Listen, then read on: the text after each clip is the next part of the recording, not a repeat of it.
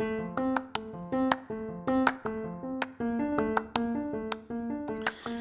listening to the McGovern Report. The McGovern Report is the voice and the heartbeat of the McGovern Center on the campus of Dakota Wesleyan University in Mitchell, South Dakota. My name is Joel Allen. I'm the director of the McGovern Center and also associate professor of religion and philosophy at Dakota Wesleyan. I'm glad you're here. Today we're going to talk to Don Messer.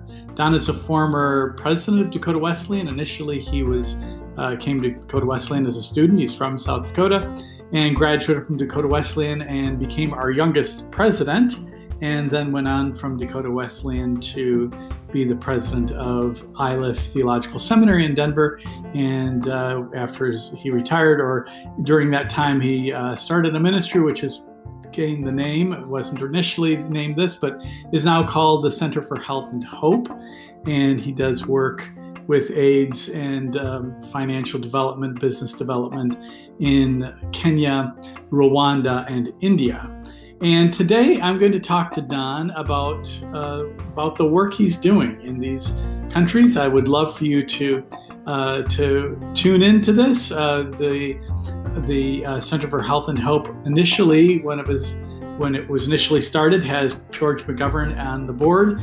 George McGovern was very inspirational to Don, and he, of course, McGovern was very interested in world development and world hunger, and in the World Food Program, was involved in the starting of the World Food Program. Some people may not realize, but the World Food Program received the Nobel Prize in October of this last year. And so we kind of like to think of that as a Nobel Peace Prize for George, because he started the World Food Program, or was one of the key players in the starting of the World Food Program. So today what we're going to do is very simple. Don and I are going to just talk about his newsletter. He has a newsletter which I will provide the link for the newsletter in the show notes. And in our conversation, we're going to be talking about a webinar series that the Center for Health and Hope sponsored with Savannah Sandberg and her dog Coco. And so we will also be providing the link to those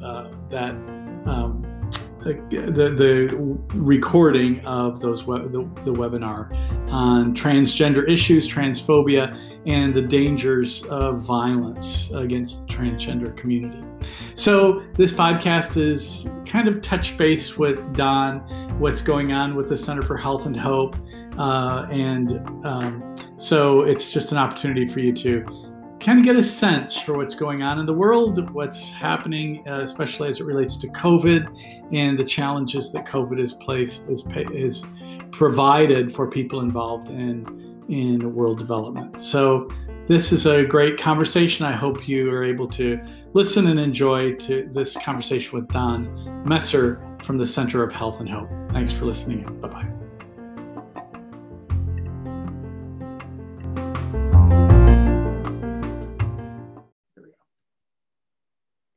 Well, Don, it's great to have you on the McGovern Report podcast again. This is your third time on, and it's great to have you on. It's good to see you, and so I hope you're doing well. Doing very well, thank you. It's always great to be on the McGovern podcast. Yeah, and you celebrated your 80th birthday recently, or is it coming up? No, I celebrated it and moved on, and it's kind of a year of celebrations. 80th birthday. 50 years ago, I became president of Dakota Wesleyan and served there 10 years. So life keeps moving on. Yeah, that's great. That's great. Well, it's good to have you on. I remember I had you on for one episode where you chatted about your personal memories of George McGovern. You were a very close friend of his, and I remember you talked about the marriage vow rededication ceremony you did with him right after he lost the election in 1980, and the end of his political career. And it was a very emotional time for them. And I remember hearing your story. That was a very touching story. So I had wonderful relationships with Senator McGovern, and he helped me start the Center for Health and Hope. He was the honorary chair for till his death of the International Advisory Committee. And upon his passing, that role was taken over by Senator Dole and Senator Daschle. So they continued to, they carried on his tradition as they lent their good names to my work and nonprofit. Yeah, that's great. That's great. Well, I should just mention that for anyone that's listening, that we're planning to celebrate the centennial of his life and his legacy on it's September 22, 2022. He will in 2022, it would have been his 100th birthday. And we're celebrating a little bit late because he was born in July and there's no students on campus in July. So we're celebrating it in September, and also the 50th year since the 72 election. So already Thomas Knock has agreed to come. So we're he's going to be the keynote speaker, and we're going to show the documentary, Summer of, I should remember this, Summer of, help me out here, Don. The documentary is, I've got this, one bright shining moment. There it is. Oh, yes. One bright shining moment. And I've invited Stephen Vittoria. Hopefully he comes, but he's given us permission to show it again. And so, yeah, I'm looking forward to that. But I can send you some digital photos of his 90th birthday in Washington, D.C. Oh, that would be great. The political hierarchy showed up there for his 90th birthday, and Nancy Pelosi and Senator Thune and many, many others were there. And I had the privilege of being there and taking some pictures. So yeah, well, that's great. I didn't realize that that George was actually, I had seen it just right before we started on your website, where you have a photograph of him and Tom Daschle and Senator Dole as well. So as honorary members of the board of the Center for Health and Hope. So, and Don, I thought what we could do today in our conversation is just kind of hear an update on the center. I was just going over your newsletter, and there were so many exciting and interesting things happening there. And so I was looking at the Drug Prevention and Treatment, Treatment AIDS, HIV ministry of former Bishop Catherine Matua, and for the bishop, she's a bishop of the English Methodist Church in Kenya. Isn't that correct? That's correct. It's called the Kenya Methodist Church. Right. It's a national church. Yes. Yeah. She was at Dakota Wesleyan a few years ago and helped recruit a student to come and work with her. And so she has some ties to Dakota Wesleyan. Absolutely. And that student had a fantastic experience. She was in one of the clubs that I oversee, and she had, I remember talking to her for a whole evening about the great summer she had working with Bishop Catherine. So tell us a little bit about her work and how you're supporting her through the Center of Health and Hope. Well, in the Kenya system, bishops are elected for 8 years. And so she finished her 8 years of service, and then during her tenure, bishop started a drug treatment center. So many people around the world struggle with various forms of addiction, and Kenya has been lagging in terms of treatment centers that are quality and really non-stigmatizing, and she got it going. So for the next couple of years, she's going to be directing that, and we at the center support it because many people, HIV is transmitted primarily sexually, but it's also highly transmitted by drug addiction, and the two are often interrelated. Mm-hmm. And so there's many reasons why to support a drug addiction center, which is quality service. And so she has been doing that, and I've been working with a local church here in providing the basic salary for her leadership for the next 2 years. It is interesting that there's never been a vaccination for HIV. It's shocking when you think of it. For the last 25 years, it can be treated, but it can't be cured. That's correct. And the research has been going on for more like 40 actually now. And originally they thought it would be like COVID-19. Oh, we'll just have a vaccine around the corner. But prevention methods and pills and treatment has improved, but there is no cure and there is no vaccine. And is the United States, I know for many years we were, and it was George W. Bush, I think, that really advanced this program of spreading, providing medicines to combat HIV. Is that continuing through the? Well, yes, indeed. That's called the PEPFAR program that President Bush first proposed during a State of the Union address, which was kind of a shock at the time. And it's one of the few bipartisan programs that survived all these years and continues to make a major impact, not only in Africa, but Asia, around the world. Wow. President's emergency program. It's called PEPFAR, and it's done a marvelous work and seems to continue to have support regardless of the political administration in Washington. That's really good to hear. I was in Uganda years ago, and one of the DS, there was one of our female pastors there whose husband had HIV, and she had gotten it from her husband, and then and the DS said, she's being kept alive by drugs that come from your government right now. She said, I wouldn't have her as a pastor if it wasn't for, so that was very meaningful. So, yeah, so tell us a little bit about the section here in your newsletter. And by the way, I'll provide the link to the newsletter in the show notes. You might want to take a look at that. But for the Courageous Connections Transgender Life Stories, you had a speaker doing a series of Zoom calls about transgender issues dealing with transphobia. We did. We started the year with that with, I think it was 3 webinars. This is an issue, that seems to be caught up in a great deal of controversy and confusion. Even people who are not anti-trans don't know how to talk about the issue. They don't really understand the challenges that transgender people face. Around the world, they face a high degree of violence, including the United States.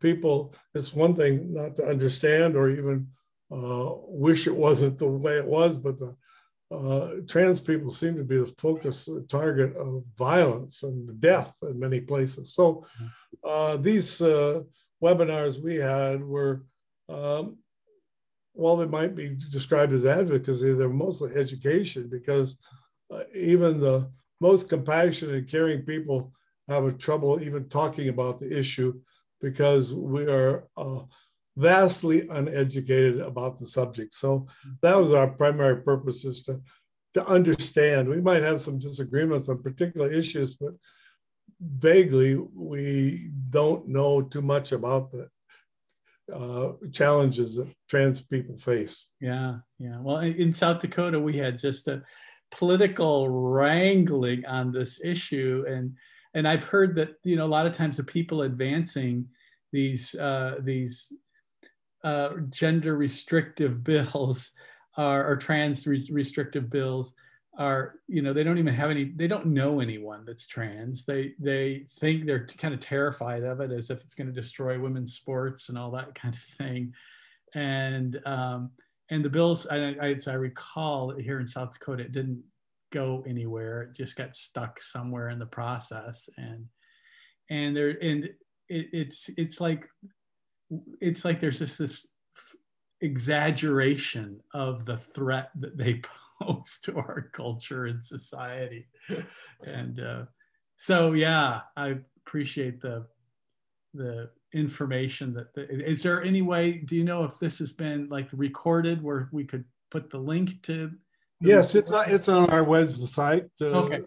www.centerforhealthandhope.org. Okay, I'll take a look for that, and I'll put that in the show notes too. Sure. It's really interesting. And I would be I need to be more informed on trans issues as well. And yeah, so, but it just always would strike me as like, why are we having this conversation on and on and on about something that like do we have any cases of a trans person wanting to, to participate in female sports? I don't know of any, not in our state, maybe in others there's one or two, but it's the amount of conversation and, social, political anxiety over this seems to be. Yeah. And, and my focus is on the violence, Exactly. mistreatment. Yeah. In India, where we work, we see that, and as well as in our own country and elsewhere. So that's our focus. Yeah, absolutely. So in Rwanda, I noticed here you said you have Rwanda Sheep Gardens and Health Care for HIV Positive Families. And then right under that, you have for only $8 per person, a family in Rwanda can get health care for a year. That's right. That's right. So we cover an average family about 5. So that's about $8 times 540. Even since printing this newsletter, this was one program we had on sheep. We're working on one right now. I'm calling it Pigs for Pastors. That's great. For $130, we can provide health care for their family, which would be 5, and buy them a pig. And the reason a pig is that then next year they can pay for their own health insurance. Trying to find 65 donors who will provide $130 to buy a pig for a pastor in Kenya, in Rwanda, and thereby provide sustained health care insurance plus food and other nourishment and other help, because apparently pigs multiply and are easier to care for than even sheep and goats. And so that's a program, very practical kind of program. I would think George McGovern would appreciate it. It has to do with food and healthcare and also helping people who are trying to help other people. Absolutely. Yeah, we have the Livestock for Life program in the McGovern Center that's similar to that. So, yeah. Well, that's really neat. That's great to hear. And then I noticed the section about India. You have a collection of stories here confronting India's caste system and poverty, stories of success. So any of these you want to focus on? You have students graduate, 30 young people that have been able to receive college degrees, income generation programs, tutoring programs, feeding programs. When I was a student at Dakota Wesleyan, which takes me back a long time, but 1961, I went off for a junior year abroad in India. So that's where my ties to India began. Oh, wow. Thanks to the opportunity I got at Dakota Wesleyan to go off and study abroad. And study abroad is not too unusual now, but in 1961 it was. Was unusual, yeah. I went off there. And so I've continued to build relationships over these 60 years with friends there. And it's a grave time in the history of India right now as COVID-19 is raging fiercely. CDC still ranks it as at the very highest level, and people are dying. And so it's a great heartbreak for me. But we continue to try to get funds there to not only combat COVID-19, but HIV, as well as educating young girls and others. So India is high on the list, but also one of the most difficult places to help right now. Yeah. Huh. And then I noticed you had income generating projects here. And I thought this was really kind of a cute line. She goes, there are so many of them, I can't remember them all. And some of them didn't work very well, right? Renting fake jewelry for weddings. She says that didn't go. What a bust. But, and that's just so all kinds of development work. You just try to see what works, and some things aren't going to work and some things are. But there's been all kinds of other income generation projects here that shops making, small shops, making of sanitary supplies, catering business, cows, goats, carpentry tools, bicycles, from purchase for small enterprises. Any more you want to say about any of these, Don? Well, I visited some. We've had some on the beach, and then of course, as COVID-19 has closed down many of these places. Oh, yeah, so absolutely. it's really go from one challenge to another. It's really hard for the poor to survive in a world in which we're getting vaccinated, but they're not, and this is a challenge. And hunger still remains one of the big issues, and much of our relief has had to go there because people have been unable to get food. Which reminds me that way back when George McGovern came to India while I was a student there, and he was head of the Food for Peace program. That's actually where I think I first met George McGovern was in India, even though I was a South Dakotan and all. But he came, and hunger was desperate at the time, and that program was very important. But hunger has been revived during this year because of the crackdowns and COVID lockdowns, people unable to get food prices going up, and people not being able to take their medicine because of lack of food. And so the issues of hunger have not gone away in the world at all. In fact, they've increased during this pandemic. Yeah. It's so perplexing in India's case that having the largest vaccine manufacturing facility in the world there, and I get so. Is there? Is the spread of the vaccination? I know what's going on in India because, as I understand it, that they are not shipping. They're not making some of their shipments to other countries because they're focusing on keeping as much of it there. So, is there the beginnings of large mass vaccination in India, as far as you're aware? Well, there's beginnings, but the population is about 1.5 billion. So, and the task is at a good period of time would be very difficult. A few of our people have been vaccinated. Some of them have had the disease.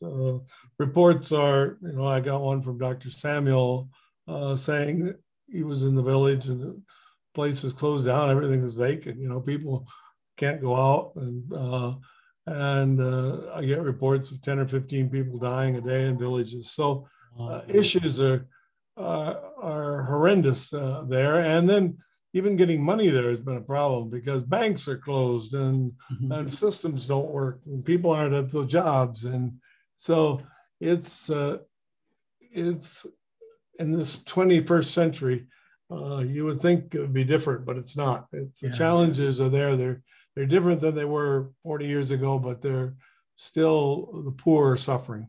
Yeah. Well, it's good to talk to you, Don.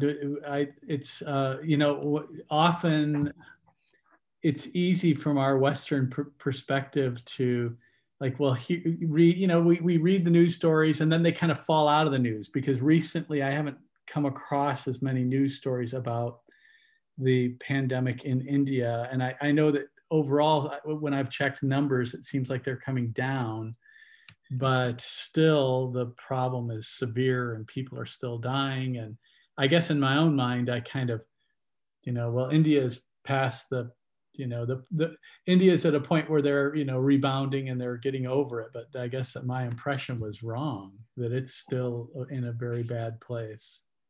Well, I looked today, actually, here we are in June, CDC lists India at the 4, they're very high level, while Rwanda is at 1 at low level, and Kenya 2.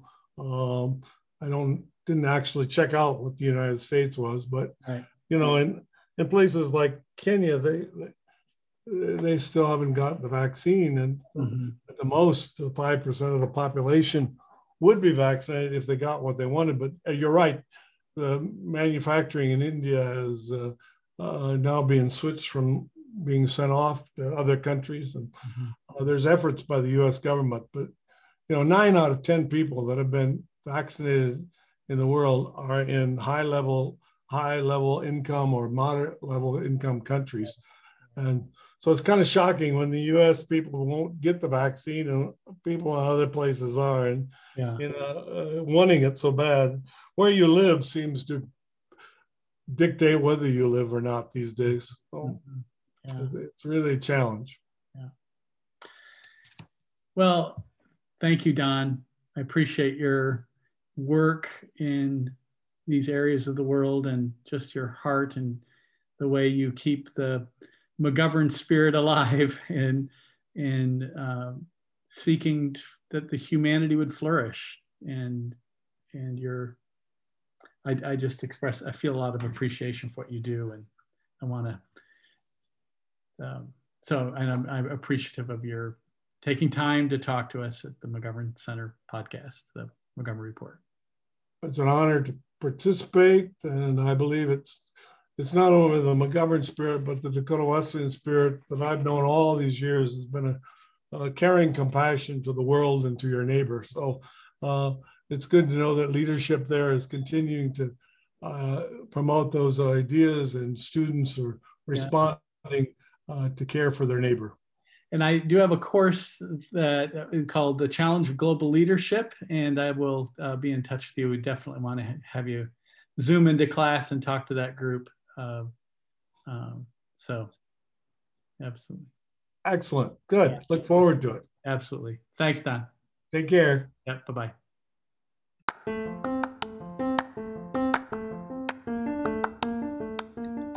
Well, thanks, Don, for appearing on the McGovern Report. This is your third time to be on the podcast. Very much appreciate that. 2 episodes coming up. Jacinda Biebersdorf will be interviewed. She's a recipient of the McGovern Award the Armstrong Award for Service and Justice. Bishop Armstrong was a great leader in the church and a close friend of George McGovern, and we have an award that we give out in his honor every year, or most years, and Jacinda was the recipient this year, and we're very appreciative of her coming on the podcast. Also, Thomas Knock, really excited about interviewing Thomas Knock. He is the biographer of note for George McGovern. His book, The Rise of the Prairie Statesman, the second volume out soon, and he also is going to be the keynote speaker at our Centennial Celebration event, which is September 22, 2022. We're planning a major event to celebrate the life of George McGovern and Eleanor too, of course, and it will be his 100th birthday and 50 years since the 72 election. So looking forward to both of those things, and very excited that Thomas Knock has agreed to appear on this podcast and to come to Dakota Wesleyan to celebrate George's life. So those things are coming up. Take care. Bye-bye.